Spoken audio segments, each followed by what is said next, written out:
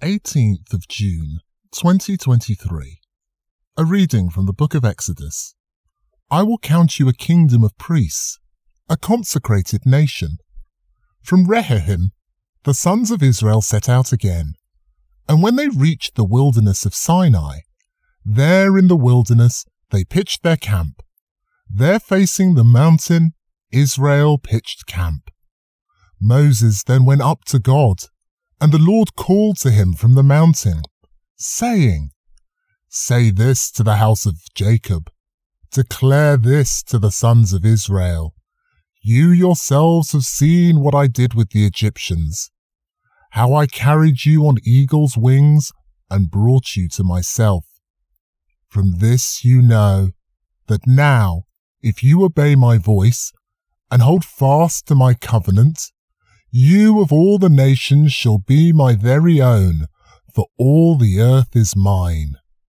I will count you a kingdom of priests, a consecrated nation. The word of the Lord.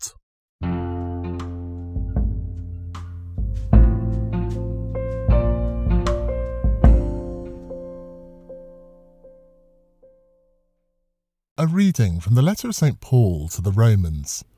Now we have been reconciled by the death of his Son, surely we may count on being saved by the life of his Son. We were helpless when at his appointed moment Christ died for sinful men. It is not easy to die, even for a good man, though of course for someone really worthy, a man might be prepared to die. But what proves that God loves us is that Christ died for us while we were still sinners.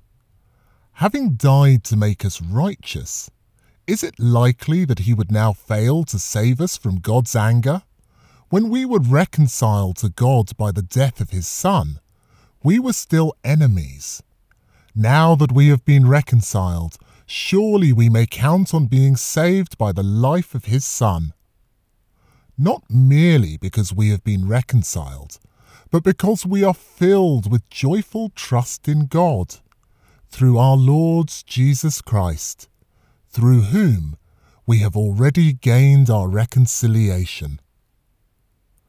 The word of the Lord.